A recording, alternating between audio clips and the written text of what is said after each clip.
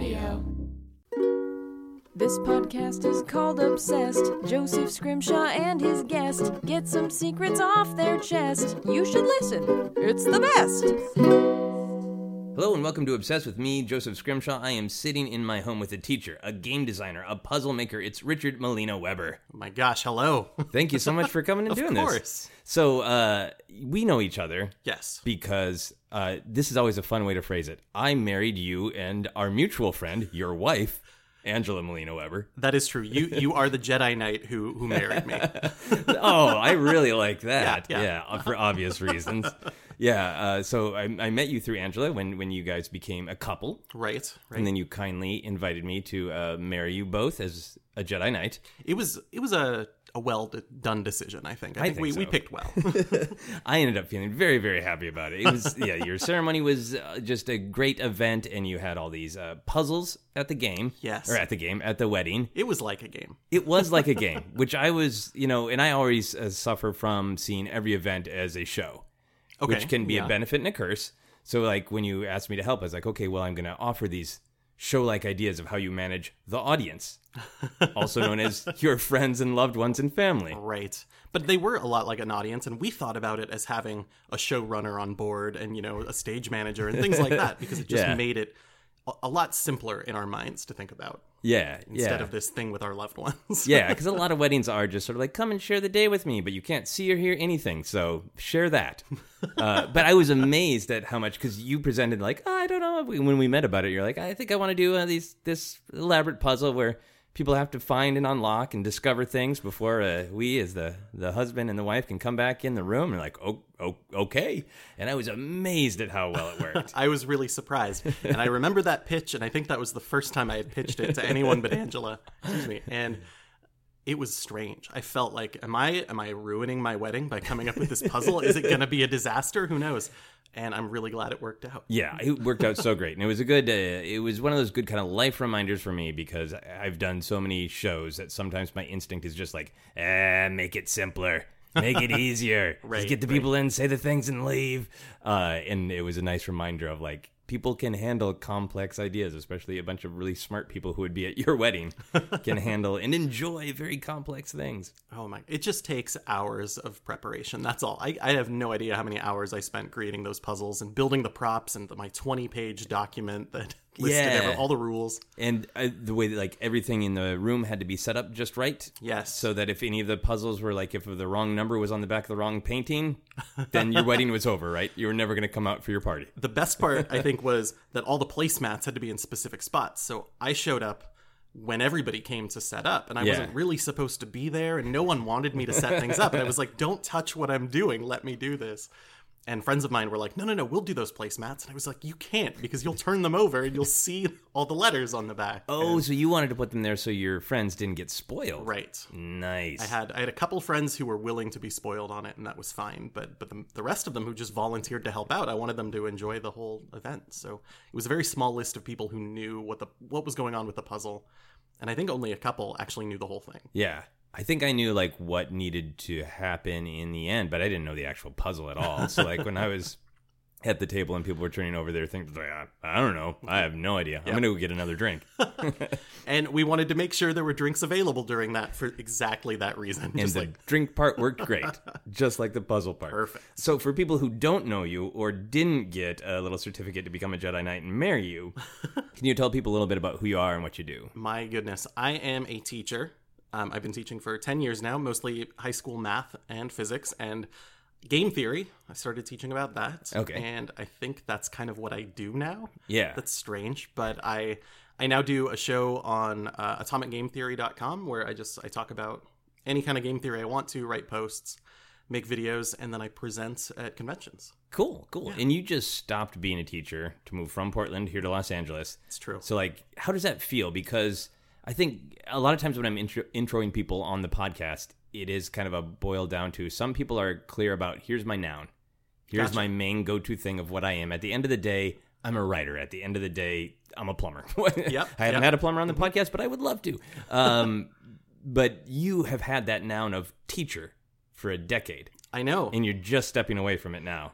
It's really hard. That's how my mom used to introduce me to her friends, is this is my son, the teacher. And it was like, oh, we understand. You're a wonderful person. You teach children. Yeah. And we didn't have to do any more detail at all. I never told people that I was a math teacher, because that's a different conversation that doesn't go quite as well. It's usually immediately like, I was sad, my math teacher's blah, blah, blah. Yeah, you get the immediate, well, I sucked at math, I was great at math. Yeah, which... that's great. It sounds like you grew up on Sesame Street then. Yes. If your mom can just say, here's Richard, the teacher. Exactly. And so I met many wonderful people who were happy to tell me about their school experiences. Yeah. That was great. And now it's really strange, especially because it's, September. Everyone's back in school. My old coworkers, I see their updates on Facebook. Some of them are posting pictures from... yeah. I'm good friends with the art teacher at my school who's posting look at these cool things the kids are making. And I'm not teaching right now. It's really difficult.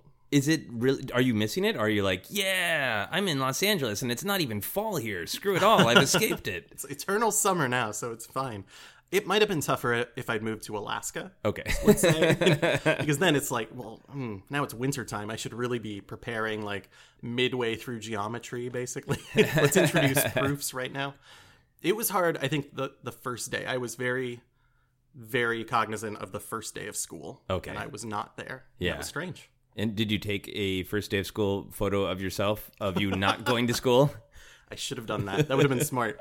I was actually at PAX Dev and I was presenting the next day, so it was like I was preparing for my own first day of school. Yeah. Kind of. Yeah. That's awesome. All right, so let's get into your obsession, which does connect to everything, really. This is one of those obsessions where it's not like a side thing. This is sort of like the crux of your life and your life perspective. Is that going too far? It's becoming that way. Yeah, so it's game theory. So for people who don't know what game theory is, what is the basic definition? Okay, game theory is mathematically simulating conflict. Okay. That is, if I could make it 3 words, that's all it is. It is taking a look at major conflicts and their similarities and boiling them down to just a bunch of numbers and then running simulations on them. Okay, and then the simulations become things like games we are familiar with, or like game dynamics and structures. If only they were. Okay, it's not that simple. No, game theory has been around. Let's go 1940s. Okay, sure. And it was just it's about war and economics and politics. That's what it's about. And so every single person who goes to a game theory class these days is like, cool, I'm going to learn about God of War or whatever video game they love. Okay, and they never talk about games. It's just game means simulation for them, and that's it. Okay. And I was so sad that day. So there was a day where you discovered this? Yeah, and everyone does it who goes through this. They just show up and they're like, wait, we're never going to talk about Monopoly? That seems like that would be a game we'd talk about. And no, not a bit.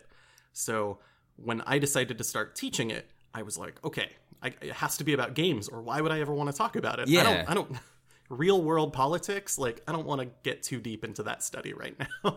Right, and it's extra juicy and horrifying and juicy right now. But yeah, otherwise it's like pull the rug from out from under you theory. Oh yeah, absolutely. People are expecting game. What a terrible name. And in the 40s we don't have that many game could mean a lot of different things. It's very specific now, I think. But I think once upon a time game just meant thing we do when it's not reality, it's just Monopoly's a simulation of terrorizing people, I think. Crushing capitalism. Yeah. So obviously my little brain understands as far as it is a simulation of how numbers act out conflict. Gotcha. And I can understand how that can be applied to the history of war, like World War II, of these are the amounts of planes this side has. This is the amount. This is how they allocate them. Yep. Have I said anything stupid and wrong yet? Not a bit. Okay, but then you take that and you, much like war games do, in your Atomic Game Theory video series, you're applying that to specific game structures, right? Yes. This kind of game uses this formula of conflict. And this is why it's more or less fun or more or less difficult or... Yeah, and I really enjoy that. It's because I know those major conflicts. And there's a lot of conflicts can break down to the same basic dilemma. Yeah. And so it's finding that in different games. And once we find it, we can talk about it and look at it and see okay, so if I made this choice, this is what would happen. And game theory says, yep, that's what's going to happen in the future. Or I could try and, both of us decide we're going to betray each other in this situation, or we're going to cooperate. My ally and I, game called Diplomacy. where those are your only choices. We can either work together, but at some point I have to betray you, and you know that, and you have to betray me to win. Juicy and difficult. It's so wonderful. It's a terrible game. It's a friendship ender, right? It is. It takes days to play. And so there's these moments, like every single turn. Do I keep cooperating with you or do I betray you? And game theory works through all of those problems, and it's all about finding out, how beneficial is it to me? How much does it cost me to do things? And that's all it is. So now I know in your video series you're breaking things down kind of by game or by like almost design idea? Yeah. So in actual game theory, are there subsets? Are there things like, here's the Molina maneuver, and we explain it through game theory, so it's like a subset that can then be applied to games? Yes. Like, for example, psychology has the same problem. So, like, the prisoner's dilemma is a constant between the two. We can talk about it in either way. And in psychology, you usually talk about what are people thinking, what makes them betray people, or something like that. And mathematicians, we don't care about that. We just it's all a cost-benefit analysis. That's the whole thing. But a lot of conflicts just end up being the prisoner's dilemma. And so I don't have my own maneuver. I don't know how sub we can get, but there's like the free rider problem, and there are different levels of that depending on what is the free rider problem. The free rider problem is named after like people who just live on the beaches in California, and they don't pay taxes, but they get all the benefits of a free beach. Or I think that's the basis.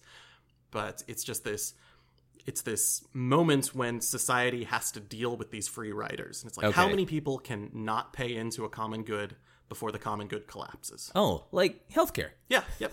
Exactly. Like right this damn second as we record. Yes, right now.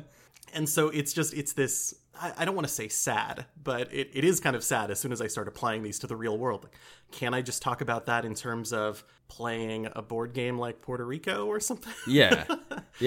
Okay. And it's an interesting way because I also like going back and forth. So there's games like Chicken. Okay, I'm going all out. I'm just telling you all of them. James Dean? Yeah. James Dean, right? Not Jimmy Dean. It's the sausage. Jimmy Dean is the sausage guy. James Dean, famous actor. So, perfect. I've watched many movies. Never the twain shall meet. No. So there's the one movie, I think it's Rebel Without a Cause, where they do the driving towards the cliff thing. Yeah. And so one of them's supposed to swerve away, but if you do, you're a coward. So that's Chicken, and that's exactly the same problem as the Cuban Missile Crisis. It's the exact same, nuclear disarmament, same thing. And so my favorite moment in classes was when we could talk about these problems in terms of games, and they could play them, and they could see them and get frustrated with those dilemmas, and then be like, now, you are a president, you are in this situation, what would you do? How would you settle these problems? Right. It's fun but terrifying. A theme emerges. Yeah. Juicy, Yes, difficult, terrifying. All right, so obviously you are obsessed with game theory because you are a mathematician. Yes. You are a thoughtful human being who can apply these things to real life. But a big part of this is like games for you, right? Because you love board games. I love games so much. Yeah. So is it that you are obsessed with game theory in general, or is it that you are obsessed with game theory as you can apply it to making games and designing puzzles? I'm going to go with the second one. Okay. Because game theory on its own didn't have a draw for me. Yeah. Because I didn't want to do economics, which is where it's the most useful. But I really love games. I've been playing them for I don't want to say too long. Ever. But you were going to say that. Yeah, I was. And it was just... It's the combination of them that really gets me. It's now I have this strange tool to analyze games that I had never seen before, and helped kind of decide what was going on. And looking at game design and mechanics and puzzles for sure, things like that. It gave them an extra layer, I guess, that I hadn't noticed before on purpose. Yeah. So every time you're playing a game, you can enjoy it for the surface level. You can enjoy whatever social interaction is happening. Yeah. But then your mind is also ticking away of like, what model does this match? Or maybe even, is it a new model that I can use and discover? Cool. So you said you've been playing games for far too long. Far too long. Do you remember the first time that you were playing a game and you're like, this is amazing? Wow. And I want to keep doing this. I would like to talk about Betrayal at House on the Hill. Okay. I love this game. We had played lots and lots of games. I had a good group in college. High school, I didn't play a ton of board games. We played some role-playing and stuff like that. I assume you played like some of the real family games in your youth, or were you not exposed to like Uno and... We had Uno. there's a game that's so like Uno that I had never played before. Skip-Bo. Skip-Bo, it's yeah. right next to it on the shelf. Yeah. I never even heard of that game until I was in college. But you had played like Monopoly and the sort of the basics. Yeah. Okay. So there was some of that, and I had the experience everybody has with Monopoly when you play with other kids that the game falls apart. It doesn't make any sense. Yeah. You're just mad at each other. We played Risk, and that just came down to, dice rolls for the most part. So they weren't very satisfying. But at some point in college, we started getting into, I don't know, hardier games maybe that had more going on. And Betrayal for me was the first one that gave me that kind of elegant stuff is happening and I should think about it. Okay. But also this game is a lot of fun and I want to play it all the time. I would say that was the first one. Okay. And that one, when you say stuff is going on, obviously there are mechanics. Yes. But then were you invested like in the sort of the flavor and the narrative of it too? Yeah, so the theme is, you're wandering through this haunted house and you're exploring it as you go, and you lay new room tiles, and suddenly you're in the bloody carpet room or whatever it's called. Yeah. And you get the weird omens and items, and it's like you're playing a horror game, and then halfway through, a betrayal happens, and you have no idea who it's going to be or what the situation's going to be, but someone will betray someone else in a traditional horror theme. Yeah, So I've played it. Yeah, I've played it a bit. Okay. And I love any game that has that sort of horror vibe and flavor. Did you, as you were playing it, when did you start mapping game theory to like Betrayal on? I would say it took me longer than it should have. but there were moments at the start where I would start asking questions like, I ended up being the traitor most of the time. I don't know why. Everyone's got that, you either are the traitor most of the time or not. It's utterly random, right? In the game, it's not like your friends getting together and like, Rich is a nice guy, so wouldn't it be funny if he's the asshole this time? No, there's like a random roll that happens, and then once that happens, there's a combination that tells you who it is, and you can't plan it. No. But you, as a happening. Student of math and numbers, know that it shouldn't be you, right? It shouldn't. It should be, equal. It should be random, It was mostly me. And so there were moments where I started thinking about these different rules because the game's totally asymmetric. I don't know what your rules are anymore. Yeah. How do you win? I know how I win. And so I started to think about that very closely. Like, what are the situations? Should I help people before that haunt happens? Like, if I know we're not going to be on the same team because I'm always the traitor, then I'd never help you. That's ridiculous. Even though the first part of the game is kind of cooperative. Yeah. Just, exploring. So I started thinking about that, and it got vengeful. Okay. A couple times. There, if I don't help someone, but we end up being on the same team, then they're mad at me for days, and it's like, well, I should start thinking about how often I might want to do this. And that's all. I mean, that's all game theory is those kind of conflicts. Just, but now, how do you start applying numbers to something like Betrayal? Like, how do you start saying like, I have a choice to support or screw over somebody in my group? Mm-hmm. I am thinking through the odds that I will be the betrayer, and it's in my interest to screw that person over. If I am, do you just start running like statistics? Kind of. There is a mathematical measurement called the util. Okay. Which they made up. It's a measure of utility, the goodness of an action, and it's ridiculous. So I just usually call it, the happiness scale. That's much better than the util. Exactly. How much happiness do you get out of doing this thing? And that's kind of hard to measure. So I understand why they came up with a random thing. But like if a game has victory points, and I know doing this action will give me 5, but this one will give me 3, then we're super easy at that point. But a game like Betrayal, where it's just like, will my friends hate me? Or, how many days will they hate me? How long until they invite me to maybe I could do days. Maybe that's reasonable. But it's kind of making it up and eyeballing it in a lot of ways if I want to start doing that. I often do game theory like that with like smiley faces. Oh, really? They do. So this is the biggest smiley face. This one is kind of like frowny face. We don't want that option. Because even if you do that, you can still map out strategies and you can still see what's going on. There's still this action, this choice, if I do, B, will be worse overall than if I choose A, as long as I can somehow eyeball what's going on. Okay. So how much are you joking when you're talking about measuring the social mechanics, the social results? Because like you can use the numbers to beat the game and anybody smart can run the odds, right? Mm-hmm. But when you're like interacting with people on a day-to-day basis, are you thinking through game theory? Is it like seeing code in the Matrix where you're like, I feel like I do need to tell my friend this, and that will ultimately get me happiness points because my friend needs to know this. But I know my friend doesn't want to hear it right now, but that's going to be 1 unhappiness point, but ultimately 2 happiness points. Do you think like that? Absolutely. And it is awful. I get into so much trouble for it. But there are some things that I would prefer to tell you later because I would like right now to be a good moment. And if we don't talk about numbers or anything, that's just telling a white lie for a moment or putting off a bad thing, right? Yeah. And I will absolutely think that way. And sometimes when I'm playing games, I'll do it too. Like if I am teaching a new game to someone, I will usually not go like all destructive, winning the game like at all costs. Yeah. But if I'm playing with a good friend who we've played it many, many times and we're in that spot, I will totally, I will just go after them. And those, I'm always thinking about those in terms of game theory, honestly. The choices are, now the happiness is not me winning the game, but it's like our friendship and should it continue. Okay. And I talk about that a lot in the game theory stuff I do, because there are certain games where, analyzing the game is no big deal. But it's more about my relationship with the other player. It's about that conflict between us. Yeah. It's otherwise, if it's just me against the game, that's like playing solitaire and there's no real conflict there. So I want to talk about people and how people interact. And games is just a good framework for that. Okay, so going back to your initial definition of this, is that your 3-word definition was math make conflict? Mathematical simulation of conflict. There we go. Yeah, something like that. That to me makes sense from a real like nuts and bolts like line of supplies in a war kind of math way. Yeah.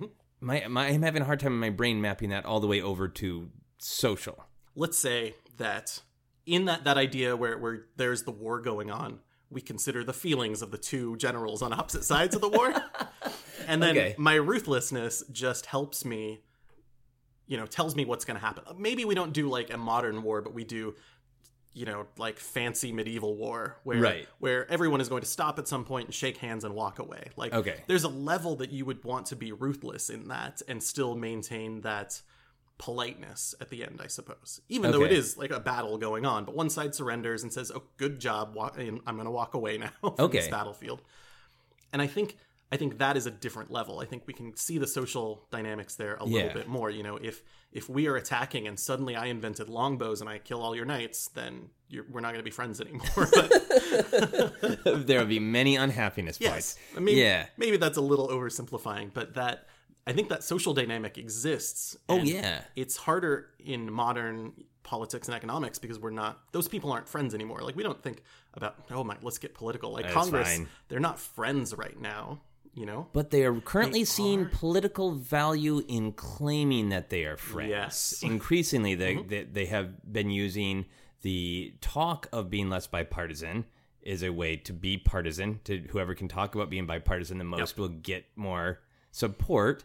And I think there are moments where just strategically every once in a while people are like, okay, we're all aligned against Trump on this one thing, so we will just suddenly drop it. Yeah. So there is, I think, a lot of changing sides. There's certainly a lot of game theory going on there for sure, because they are creating alliances and these confederations that won't break apart, and those are really interesting to me because they are this power balance.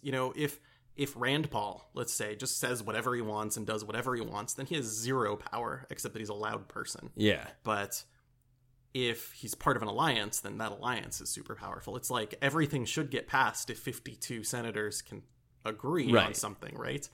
But it keeps not happening because there's just a couple people trying to throw their power around. I love looking at alliances, and that's another huge part of game theory.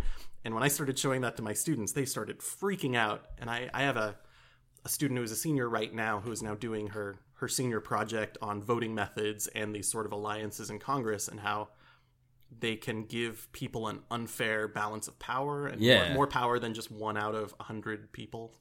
Some people are much more powerful than that in Congress and some less. And it's all kind of based on these alliances. Okay. Have you ever used game theory to make like an actual life decision? Like, I know you're married now, but like in dating or even in a career move, have you ever like analyzed it? I don't see it as too different from making like a pros and cons list. Okay. Honestly, because that's kind of the same thing, right? If this one has 5 pros and 3 cons, that is a overall happiness at 2. So, we can start making those decisions. Okay. I feel like that's a thing I have certainly done. Have I made one in particular? I certainly made one about moving to LA.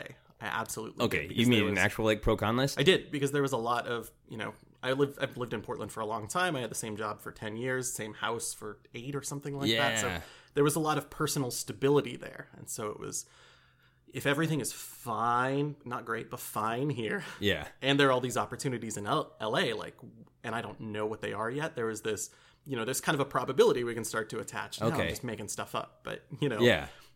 How likely is it I'm going to get the perfect job I want, or will I have to settle for something that's not as good as what I had before, housing?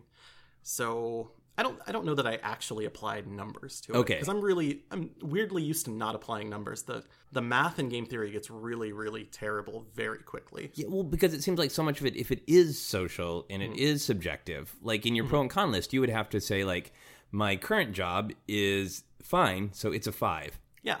My mystery job is anything from a 20 to a negative 87. I don't know. But you could do, so let's say I wanted to add numbers. I could look at the 5 types of jobs I'm likely to get. I look at Glassdoor. I come up with those salary ranges. I apply the probability that I will get that job. And so 25% of 100,000 is $25,000. I start adding that whole thing up. Okay. And I see if that is better or worse than my current salary. Okay. And that's a decent way to do it. Yeah. So you're like opposite Han Solo. You're like, always tell me the odds instead of never tell me the odds. I want them all the time. And I think that just getting used to the social bit means that I am kind of calculating odds often. There are times when I am in a conversation with someone. If there are 3 people in a conversation, I will be the quiet one usually because they're having a good talk. And there are times when it's like, should I say this right now? Should I break? How long can I go before I make this comment, or will we move on already? And there's that will cycle through my head sometimes. Like, I have a funny thing. Yeah. No, it's been too long. I missed my chance. Okay, so this is a good way into another thing I wanted to ask you about. Sure. How much does game theory assume that people are going to behave logically? Because, yes, you are making the assumption that your funny comment is a lower number value than maybe it really is. That's true. When you're deciding, like, I should hold back and wait and say, almost has a little, like, what if I think my thing's a +2 of funny, but maybe it's an actually +18 and you're just not being... And I'm not giving myself the chance. Exactly. And we'll never know now. Yeah. So how much of it is assuming that, well, of course we all think like tacticians, and so if I move my chit here, of course this person will respond by going this way. Gotcha. I make 3 assumptions with game theory. One is that it is a multiplayer thing. Otherwise, it's not a conflict, and I don't care about it. Okay. If someone is conflicted, they have an internal problem. Like, that's not quite game theory, I wouldn't say, but it's very close. Me playing solitaire is totally not game theory. It is a game. But let's say I have to assume that everybody is a rational actor. Okay. And rational, you just said logical. And what I actually mean by rational is as selfish as possible, as self-interested as possible. Okay.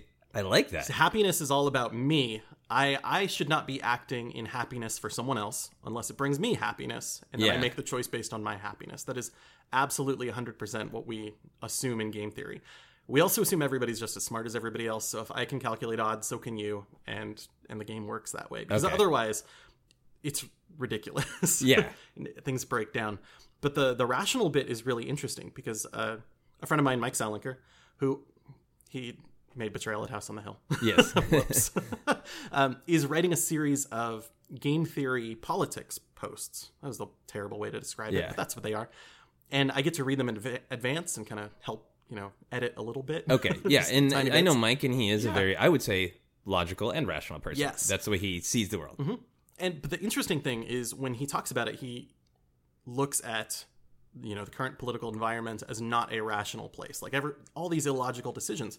But when you switch it around and you think about, hello, I'm in charge of things and I am totally selfish, then everything makes perfect sense. Like absolutely the, choices being made right now are absolutely 100% selfish. And so game theory applies if we're all being selfish. Yeah. And I don't even think that's a terrible thing because, it sounds like a terrible thing. So it totally does. Let me take a second. I think it's awesome that people are selfish. No, I do think that we are, what is sort of beautiful about humans is that we can get past some of the basic preservation of self instincts. Sure. And I think we do, but I think those basic preservation of self instincts are stronger than sometimes we feel comfortable talking about. Yes. So we have when we're threatened. And I just was reading some sort of study that was done about. I think your wife Angela posted about it, about how we react negatively to comments like on the internet that attack us because we just. Defense is the natural reaction. Right, absolutely. So I think that is kind of a normal human thing to do, to have your first thought be, is this good for me? Yeah. That does not mean that while also thinking, is this good for me, I have empathy and I won't always just do the thing that's good for me. If it's a choice between I get lit on fire or my friend gets lit on fire, yes, maybe that's a different thing. But right. if it's a situation where you're just like, I have these myriad of choices, of course I'm going to do the one that sounds good to me, and I'm going to try to make it good for other people. Yeah. I like it so much. And it's not that I do not believe in altruism. Because Absolutely. Altruism is definitely, I'm putting someone in front of my own welfare. But I think at some level, that person who is altruistic probably still has some selfish tendencies. Because that's the way we are. I think there are places for it. Like if I were to teach you a very difficult game, I would not try to beat you as hard as I could in that game. I think that's really important, and it's not because I'm being nice. It's because I value the chance to play the game a second time, maybe, or speaking to you ever again. Right, you don't want to drive me away. Right. You've invested all this time to teach me this. Yeah. And I can't do math in my head. I'm not as smart as you. So if you teach me how to play a game, you've invested a lot of your time. And you don't want to beat me, just destroy me the first time. So I say, I never want to play this game again. You want to get in return on your investment of time. The second game, you will crush me. But a way to view that is not that I am being nice and and everything else. It's that I am being selfish. I know what's best for me in this moment is the continuation, being able to play more games, right, and not have this instant conflict where you are now mad at me because I beat you by 50 points or whatever. Yeah. So I think there are plenty of examples where being selfish is not ever screwing somebody else. Like, right. Hey, we all want this. Like fucking healthcare. Yep. We all want this. Yes. And if you get it too, that would be great. All right. I need to ask you about Eric Garland. Oh, gosh. I know. I'm so Ruined sorry. my life. That's what I wanted to ask about. So for people who don't know, he is a political commentator who exploded right after the election by posting a huge Twitter thread about all of the connections, about basically how Russia has been playing us, I think, since the dawn of time. He did go quite a ways back, at least to the 80s. Yeah. And started with the tweet, all right, time for some game theory. That became a meme. And even people, I think, who agreed with some of his insights in that thread turned game theory into just a joke in a meme. Yep. So it's like, hey, time for some game theory. I ate a hamburger and then I shit. Game theory. So what? How did this go for you? That hurt so much. And every single time I saw it posted, it was like, oh, this thing I love. Like, what? It's so useful and can be so good. Like, that guy, whatever. There are... I think the people who get involved in game theory in the end are going to be at these political think tanks. And that's what it's good for, and economic advisors and stuff like that. That's what I should have done. I made a lot more money than teaching. But they kind of keep it to themselves at the same time. So I think this idea that I shall come down from my ivory tower and teach you about the game theory made probably a lot of sense to him at the moment, but he made my life a lot harder. Yeah. Because I wanted to talk about game theory with my students, and my students saw that meme. They knew. So they're like, oh, is it time for some game theory? Like, yes, it is. The class is called game theory. I want to talk about how you can keep your friends. Yeah. By not quoting that guy. So do you think what he laid out is actually game theory? I think that it is, and it is, it's the same way. So on one of Mike Selinker's posts, someone was like, you can't do game theory like this. You got to do the math. You got to do, it's harder than what you're pretending that it is right now. And who was really angry at me. And I said, whoa, I think you're missing the point here. This is a general introduction. Like, let's talk about this. And I got a very negative response to that. Okay. Because in a sense, game theory is this super overly complicated thing. And a lot of that screed, I think, had some of those elements to it. Like it was a lot of it was like, let's look at all the pieces and try and put them all together. Like he should have said, like, it's time to put a puzzle together, and I think that would have been better. Yeah, it's puzzle time, motherfuckers. It's time to teach people about history or something like that. I want to run this past you. Sure, I'm ready. I think what was mockable about what he posted was it had a wake-up sheeple vibe. Yes. Of like, if you had just been paying attention, it was obvious what was going on under the surface this whole time. And he might even be right about some of it, but just sort of socially, that's an annoying way to present something. Yes. And it's also using game theory to explain what has happened as opposed to modeling what different outcomes could be. Yes. Yeah, game theory is all about those outcomes. So the situation or whatever, but if it had gone into like, so from now we have these three choices. Yeah. Here are the benefits of those things. Here's what our opponents could do. They're outlining sides, I suppose. That would be game theory right there. Okay. But it seemed a little bit less about that, although there was some of that, as I recall. Yeah. I hate read that post, and I've tried to block it out of my memory, unfortunately. I'm so sorry. I had to, because I feel like when people see game theory, it has polluted it a little bit, and I wanted to just address that. It's the only reason a lot of people have seen the words game theory together in a long time. I mean, the first time I probably saw it was in a course catalog in college. Okay. And that's a 400 level class, I think, probably. Okay. So a lot of people have no idea what it is or how it works. And so that moment was like, oh, is this what game theory is? Great, I hate it. Okay. Oh, that's good. I wanted to ask you about Monopoly. We already talked about it a little bit, and I'm kind of fascinated with Monopoly because, board gamers generally hate it because it's the game that blocks a lot of people from getting into board games because they play it in their youth. Right. And I think it has two modes. It has play it as it's designed, and it is brutal, crushing capitalism. Yes. And I think it teaches that well because somebody will get a leg up, and then they just get more and more, and they grind their friends into poverty. Yeah. Or you can play it with like the various house rules, which are almost always some amount of community support or socialism of like, if you land on this square, you get this money and you can get a cash injection and you can stay on your feet. But then the game goes on forever. It does, yeah. So given that it models, to me, different ways of organizing a society and finances in a society, is Monopoly actually bad game design? Well, let's see. So with those house rules, what we are saying is that everyone can stay afloat if every once in a while, when I land on Boardwalk, just we'll let it go this time. Like there is some sort of agreements between people. Yeah. Right? So then the game can go on forever. Isn't that a positive thing? Yeah. In a sense. But it's the thing that makes people say, oh, Monopoly, that game never ends. Because a game we want to end. We want a winner. We want a victory. And so that's not, a community victory. Is that really a victory? Yeah. I mean, if we can create a stable environment where we all exist in harmony in Monopoly, the game would go on forever, but it would be a good outcome. So right. I feel like if we were doing it that way, we would be playing a cooperative game, and Monopoly is not supposed to be that game. Right. Would you want a version of Monopoly where the goal is for everybody to get to having the exact same amount of money and then the game ends? That would be so good. It'd be like a game of Risk or Supremacy or one of those where everyone just truce. Like, just chills. We're good. All of us win. We all win together. I think that would be so good. Have you ever seen, there is a version of Monopoly on the internet. Some people tried to make the fastest game of Monopoly possible. Okay. And I think it's a minute long. And it's all just the rolls are perfect, but they play until someone owns Boardwalk and then someone lands on it and goes bankrupt. And that game's a minute long. Okay. And it's incredible. And it's crushing and brutal. Yes, it is. It is the best example of that I've ever seen. And in a sense, that's Monopoly done perfectly. Okay. But, it's not the Monopoly any of us ever played. Yeah. So I would say that's a bad game, and because it's not fun. And the version, which is the one we're used to, is good for different reasons, but it's bad game. Yeah. I don't know. It's like a good simulation, maybe? It's a good simulation, but a shitty game. Yes. Yeah. Because I feel like you ever wanted to tell people, like, this is why purely unchecked capitalism is bad. Let your older brother Stevie crush you at Monopoly and see how you feel. Yeah. Is that the society you want to live in? Oh my gosh. So a true story, in my game theory class, I had an entrance exam because usually there were too many people who wanted to be in the class because you just get to play games all the time, right? Perfect. Great high school class.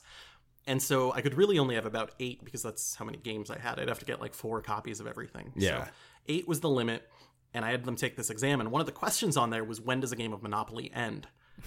And I just wanted to see what they would say. And the weirdest thing is at least 50% of the students would say, I've never played Monopoly. Wow. It's just... its reputation precedes itself. Yeah, and so they don't want to play it, or their parents don't want to play it, so they won't buy it for them because it's a bad game. I think we're coming very close to Monopoly references being completely, too dated. Which wow. I'm terrified of, because that is such... an amazing... I mean, that game was made in the 30s. Yeah. And there's an even earlier iteration of yeah. it. Yeah, a couple earlier iterations of it that my wife discovered in like her family's storage unit of, I can't even remember what it was. Yeah. It's sort of like can't remember. boardwalk murders. Like, I mean, it's not murder, but it felt like that. There's a whole company, USAopoly, that just makes the other versions Oh of Monopoly. yeah, Like, the they branded would- ones. Yeah. Yeah, they'll never go away. They'll go out of business. That'd be Well, sad. they'll certainly keep selling whether anybody plays them or not. Yeah. I wanted to ask you quickly about chess. Okay. So chess gets used and abused all the time in movies and television shows. Is, I think, a kind of game theory when like the good guy and the bad guy are playing chess against each other. Is that game theory? I think that it is. I mean, it is a more pure strategy. Okay. And so if we expect that they're both experts and they're like, I'm going to do the Duchovny defense and I'm going to pull the Scully maneuver or something like that. I guess there are those competitions, but there's also the idea that when I'm playing chess, I don't play chess. And I'm like, but whenever I see those movies, like I have the next 14 turns planned out. You've already lost. The question is like, can you somehow bounce back? And I'm not 100% sure that those moments are game theory anymore. Okay. But I bet at the beginning, it's like, I'm going to do this offense. Right. Now you have a choice about how you're going to react to my move. That's absolutely game theory. And then in a series of moves like that, each one of those would be good. Right. And then overall, I have a strategy that I'm employing. But like, if I see you do a thing, when do I know you're doing that strategy? So I can start. There would be a lot. And I feel like when I explain it that way, that's just playing chess at a master level. But I think at the same time, each of those moments, and I love those moments of which of these choices should I make? You've just done a thing. It's my turn. What am I going to do? How are you going to react to what I do? Right. And we get this crazy, like we could map it all out and it would be this, family tree that's ridiculous. Yeah. And that's all game theory for sure. Okay. But chess is a trickier one because there's no randomness. So Right. I do a thing, you are probably going to do this thing, and I know that. In terms of like math, there's a small amount of responses ultimately, right? Yes. And Yeah. especially with the history of the game. Yeah. So it is people doing a very rigid dance. It's all about sacrificing pawns. That's the only reason it that's gets all I used know. in movies all the time because sacrificing a pawn sounds really dramatic. Yeah, exactly. But absolutely, chess is there's so many choices that we will never. We don't think we're ever going to be able to solve chess. Like we will ever be able to say this is the perfect strategy. We've done that with checkers. We're closing in. There are some really good poker AIs right now that are beating professional poker players. Oh, really? Yeah. And is that sort of removing the myth that bluffing can get you out of anything? I think it might be. The computer tricked all the players. It played over 3 days and just thousands of hands or something ridiculous. Yeah. And it changed its strategy. So it would do this thing, and as soon as you got used to it, it would start doing something else. So the computer was kind of bluffing. Yeah, basically. Okay. And so they had all these different weird mechanisms built in, but it beat all the players, all these pros. Wow. So they're on the verge of that, I think. I don't know that it will be beaten, and it's going to be different for humans, sure, but... I just love the image of like some grizzled old poker vet sipping a whiskey and just staring down an old IBM computer. Like, it doesn't matter. You're not going to frighten that computer No, with not your at all. steely gaze and your quick whiskey sipping. Yeah, I read this story about the last Checkers pro. It was this sad story about this master who was the best checkers player ever, and the computer tried to beat him, and he won it, and they reprogrammed it to do it again, and they thought it would beat him this time, and the checkers pro died right before the computer could beat him. So he lived as the last checkers pro who could beat a computer. The computer programmer was like, "What do you mean? I was just going to beat him. Like I was going to be the best." But it was just this tale of this guy who that was his entire life. He taught math and he played checkers, and that was it. And it was really kind of sad. And I think we're going to see that in more games as we get not even too far into the future. All these games, like, we're going to lose all the time. Just computers are going to beat us silly. But he died before the computer could beat him. Is that the story? Yeah. Okay, so is that, though, an example? Everything you say, I'm just going to use that an example of game. Yeah. But, like, in theory, he could have been looking and saying, here are my options, and if I die, I will be undefeated technically. Mm-hmm. And therefore, maybe that is the best way to win. Right. So did that guy die on purpose? I don't... the story didn't go into that too much.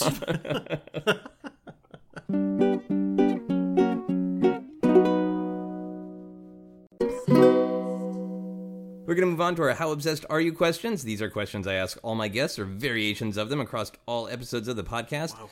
Do you think about game theory every day? I do. It's hard because now I've turned this switch in my head, and it's hard not to look at a decision that I have to make in, game theoretic terms. Traffic. I can talk about traffic. Oh, yeah. Should I go this way or this way? Well, this is a scenic drive. This drive sucks, but the traffic's lighter there. Which way should I go? How much do I value my time versus my happiness? So do you value it in terms of, it seems to me like a very positive, forward-looking thing if it is always to help get past indecision. Yeah. Is there a negative part, though, where sometimes, like, let's say you're driving and you decide the scenic route, but then, like, it takes forever and your night is blown. Do you get home and say, I'm going to remember that for next time I made the incorrect decision? Yeah. Yeah. And that's good for me. Like, the question of where should we go for dinner, first of all, when that comes to me, I'm quiet for a little bit because I have to think about things. But then I will keep track of those. If I decide to go to this place because it's close and Grubhub will get here sooner or whatever, but it was bad food, that's absolutely a thing I'm going to remember and have to change for next time. But there's a lot of those decisions going on just all the time. Okay. All the time. Cool. Has game theory ever made you weep?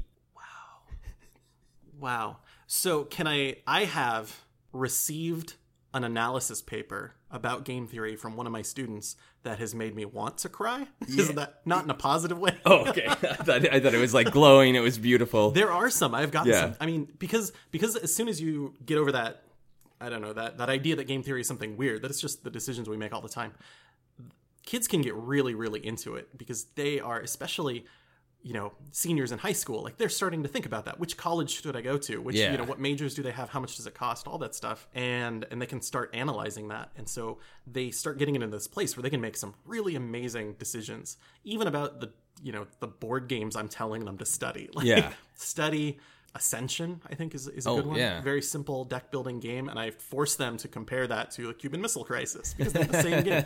In certain respects, they're the same game. And one has more nuclear destruction, besides that. But some of them were really good, really great ideas, and it was nice to see them become this different person. And I'm like, oh, perfect. Now you're a logical human being. We can be friends forever. Yeah. But the one that made you weep, they just didn't understand game theory? It's mostly thing I learned from teaching, I think, is when a student makes you cry as a teacher, it's because they just put zero effort into it. It's not that they're wrong. It's they turned in this thing that it's with a crayon, I am always amazed at how students don't spell check these days, because now when I write anything, it's like, well, that's got a big red line under it. I should fix that. Yeah. And that doesn't happen a lot. Really? Still? Yeah. Oh, yeah. What? And they typed it, so I don't understand. Okay. I don't know how they possibly just ignored all of them, but that's 10 years of teaching. Okay. So at least once a month. All right. So it almost made you weep with its poorness. But there were also good ones. So I would say it was the seeing what I thought about game theory reflected back with my students is the kind of thing that would bring me to tears. Cool. Would you somehow cosplay as game theory at a convention? Intriguing. How could I do that? Let's see. I would consider it, for sure. I think if I could come up with a good way to do it, I would not do it at my presentation, I think, necessarily. Because you do a presentation at conventions, right? You did one at PAX? Yes. Yeah, and I did one at Gen Con. Nice. And I'll do one at the next PAX. I don't know. Just all the time. Yeah. But they're fun, and they're all about game theory and board games. And so I guess I would certainly cosplay as a game. How would I add theory to that? Maybe I could cosplay as a chalkboard with some things written on me. Okay. Like a game theory matrix or something. You would be asked to be stopped a lot. Yes. Is your investment in it, though, that let's say you were wearing a big chalkboard that said game theory, and then let's say you mapped out the perfect way to win a popular game. Got it. Would you want that attention of people asking you to stop, take pictures with you, study, engage, or are you so into game theory that yes, this would be a way to get people to talk to me about it all the time, or it'd be like, no, I want to be left alone to eat pizza and go to the bathroom? I'm not sure, because I haven't cosplayed very much, so I'm not sure how much of both of those would happen, but I would be excited. I enjoy it when someone comes up to me and has questions after the talk, or send me emails that's, let's talk about this in detail. I've got 4 of those going on right now after my last talk. I think that's a lot of fun because I don't get to talk about it enough. Okay, got it. Okay, that's good. So if a little kid came up and it was a board game they loved, I would be over the moon. Okay, cool. Would you name a child that you had game theory? No. because I have seen the cruelty of school. Oh, yes. You have probably seen exotic fun names that parents have given their children, and you've seen the ramifications. Yeah, and it's a dark place sometimes. And it gets, things change eventually. Yeah. But there's, wow. Yeah, what is and is not an exotic name changes depending on what time you live, where you live, and So would I want, as a parent, for the day to come that my child says, I'm going to change my name because your name sucks? So I don't think so. You ran the game theory on that, and those are some unhappiness points. I'm going to be selfish about that one. Good choice. Would you fight about game theory with a loved one at a holiday dinner? Have I already? I don't think so. I often get asked about it now. Okay. Which is fun, but I don't argue about it because I don't like conflict. Okay. Just my favorite thing about being a game theorist now is it's all about conflict, and I hate it. I hate it so much. But it's about managing conflict, Yes, right? It's about making it understandable, even turning it into an equation if you want, right? Which is often what people want when they're in the middle of a conflict. Yeah. Is for me to start spouting numbers at them. No.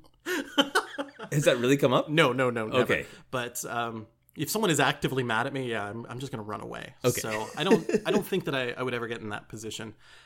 It leads to politics quickly, and I also shy away from that just because I never know what someone else is thinking, and I don't want to tell them that they're wrong. Yeah. That's fair enough. They probably are. Would you want to use it, though, if somebody engaged you, like, I have an open mind and I can't decide about a political thing? Sure. You would use it as a tool to maybe take some of the emotion out of it and say, here are the likely outcomes of these 4 political choices you could make. I think it's really good. You could outline, you could ask a bunch of questions, like how much do you value the health of a random stranger in your city? Or, how much do you value, I don't know, clean streets or whatever. You could do all these things, and then you could look at a bill and start to gauge it that way, I think. And I think you could do that in very broad terms. Yeah. So you wouldn't have to get too specific, but like healthcare is so much about what do you value for you versus what do you value for a random person who's somewhat near you, who you might never see. And I think that is so much of that discussion. Yeah. And, it's not all of it, obviously, but for me, like that's so much what it is. Like, why wouldn't I care about everybody else at the same time? If the cost to me is low enough, then yes. And that's a cost benefit. It's all economics. It's game theory. I wish it wasn't economics. It's so boring. Would you use game theory to steal a board game from Walmart? Yes. Has this come up? Oh my gosh, no. I was just asked. So there's a game I want, Clank in Space. Okay. It's sold out right now. It just came out at Gen Con. And so I asked someone specifically whether we should build a team to play. It's a game about heists. Okay. And so should we build a team for Clank in Warehouse to break into a warehouse and steal Clank in Space? That was a real conversation I had yesterday. And did you figure out a way that you felt good about it? No. If not morally, at least logistically? Well, it was really easy because that person was like, I'm just going to buy it for you. Like, please calm down. And so that was nice. I have never shoplifted, ever. Yeah. Ever in my life. But if it was the only way you could get it, let's say Walmart bought it up, made it an exclusive, yes, and you had negative feelings towards Walmart. Uh-huh. Selfishly, you want the game. You feel they're hurting the economy, and so you don't feel too bad about taking a couple dollars out of Sam Walmart's pockets. I couldn't do it. I just couldn't. Okay. Just as a person, I have a friend who made this choice, and I saw the consequences of that choice. Oh, just like the guilt? Oh, no, there were very legal consequences. I was going all like Edgar Allan Poe's, like, did he hear a heartbeat under the floor? But it's like, no, he got fucking arrested. Yeah, absolutely. So I might go away from that. Okay, fair enough. I'll just change that how obsessed are you question to, would you be arrested? If there was a magic book that you truly believe explained, like, the game theory of the universe. Whoa. Siri went off. It's a fun and intimate moment on a podcast. That's ideal. Oh, that's creepy. When I was talking about a magic book and then Siri talked at me. Anyway, all right, let me reframe that. I'm not even going to edit that out, but I'm going to reframe the question. There was like a book that really did have like the mathematical sort of answers of like, if you put these numbers, these formulas into any problem, the world opens up and makes sense. Uh-huh. Would you want to look at that, or would you feel like there's a Lovecraftian horror, like the knowledge you should not have? I want it so bad. So in Mathematicians, we talk about it because there are, we could prove something is true. And once we have that proof, we look at it and we ask, is that proof as concise and elegant as it could be? Like, we use the word elegant to talk about logic. And if it is the perfect proof, people will say that proof must be in the book. Oh. Like, there is this secret book that has all the rules of the universe, and mathematicians just want to explore that book. And so I would absolutely 100% read it, because that's what I was trained to do. Okay. That's awesome. That's a great insight. Yeah, there's a good 300-year-old problem that someone solved, and they looked at the proof, and it's like, well, this proof is right. Solves a problem we care about, but it wasn't elegant. It's not elegant. It's just this huge, ridiculous thing. So is it a matter of like literally trying to take steps out of it and get to the answer that you know is correct in a faster, more streamlined way? Yeah, I think so. In science, maybe if you were developing something, you might say, I want to build this thing. I have to come up with 4 brand new components to build that thing I want. Yeah. And mathematicians would be like, that's not elegant. You don't want to build new things. You want to build up from our foundations. Okay.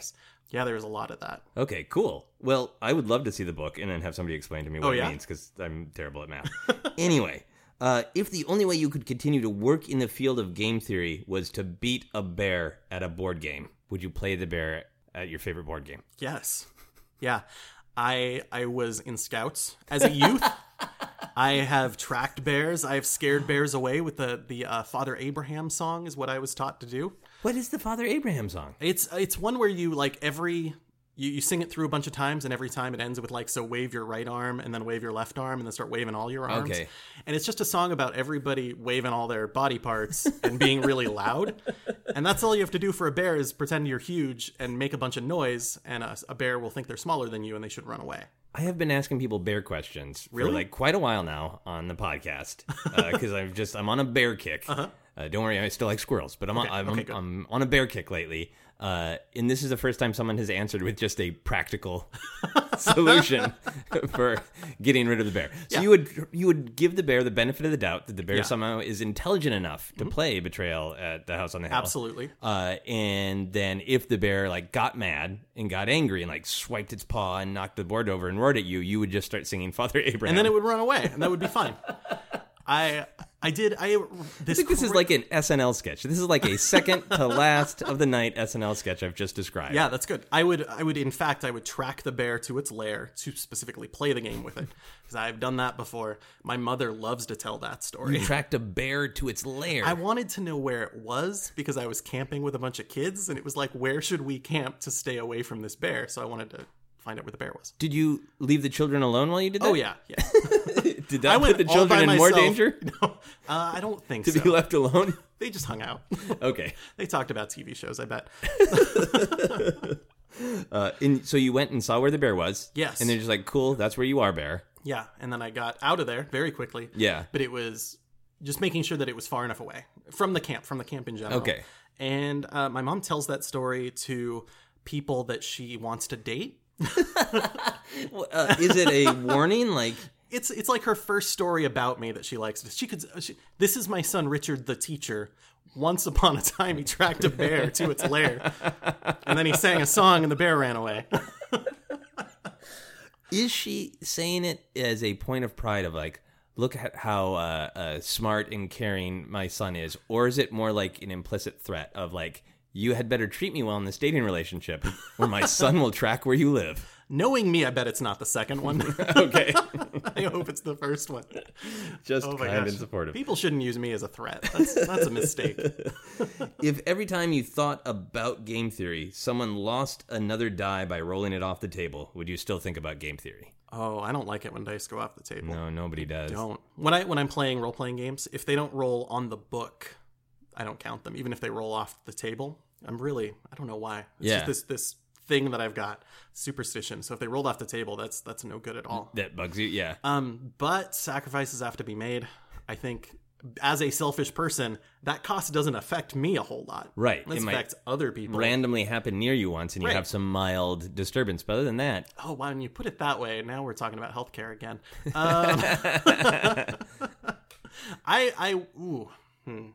As long as I was the only person making that choice, I would make that choice. Okay. Yeah, because if too many people made that choice, Then no that's, die would ever land on a table. that's the free rider problem. We can talk about that. Excellent.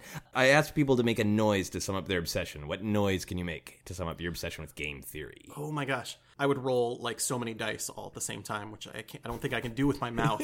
But you know those like the ice bucket challenge? Yeah. Someone did a dice bucket challenge. Okay, where they dumped all the dice. Just a huge bucket of dice on their head, and it made and like rolled down the stairs. It was incredible. So it was like that initial incredibly loud, like sharp, tacky rain. Yeah. And then that long, slow dribble, and then you get down to that last ting, ting, ting, ting, ting. And it's the sound you expect of dice rolling off the table, but like 500 of them, and there are many tables. And anything could happen, right? Yes, it's wonderful. Oh, that's great. All right, so I rate people's obsession on a scale of 1 to 7. Oh, no. For you, we'll say 7 what? Health cares? Since we've talked about it this much. Okay, I hope it's at least 1 healthcare. It's terrible. It's absolutely terrible. Please, no 0 healthcare. No 0 healthcare. So 1 being the lowest, 7 being the highest. Okay. Where do you think you end up? I worry that it is higher than I expect it's going to be. Okay. I think I have done a good job of turning most of my normal conversations into game theory conversations at this point. People aren't talking to me as often anymore. Not just fun stuff. I think I might pin it at a 6. Okay. I agree with that. Okay. I wouldn't go too much lower. You have your stopping points. Bears don't bother you. No. You would not name the child. Game theory. No. But this is an obsession where I rated you a lot higher because of that cosplay answer. Oh, yeah? In my mind. Okay. Because of I truly want to engage. Yes. You know, you are in the apex of this obsession where you can't get enough of it right now. Right. And I think obsessions in our life come and go, and it no. doesn't mean you stop liking things. But I think you are kind of at the height. I'm peaking. You're right peaking. now. Or maybe plateauing. Maybe you'll be there for a while. Yeah, I don't know. It's been fun so far, and I keep pitching talks at conventions, and I've got more of them coming up. So, Yeah, that's great. I'll stay there. Excellent segue as well. So this is our plugging section. So I want you to tell people about your YouTube channel and social media and anything else you want. So you can find most of my stuff at atomicgametheory.com. You can get links to the videos on YouTube from there. And also there's just these blog posts that I just can't stop writing because I just want to talk about games more. I think that would be the easiest way. You can find a lot of things at my Twitter, which is just rmelina. Okay. Because I'm a boring person.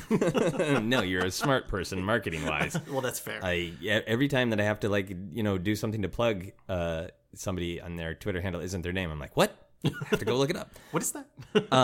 But now on the YouTube series for Atomic Game Theory, each one you're breaking down, is it a different game or a different mechanic within games? I tie both of them together. I try to do an episode that is focused on a game theory problem and a specific game. And possibly it's the game doesn't do it very well, or here's an example, here's one way that it works, here's 5 other games that you could try. Okay. And keep exploring this problem. I will not pretend to have solved any problems at all. But I think just looking at them and talking about them is really, really useful and helpful for anyone who likes to play games. Absolutely.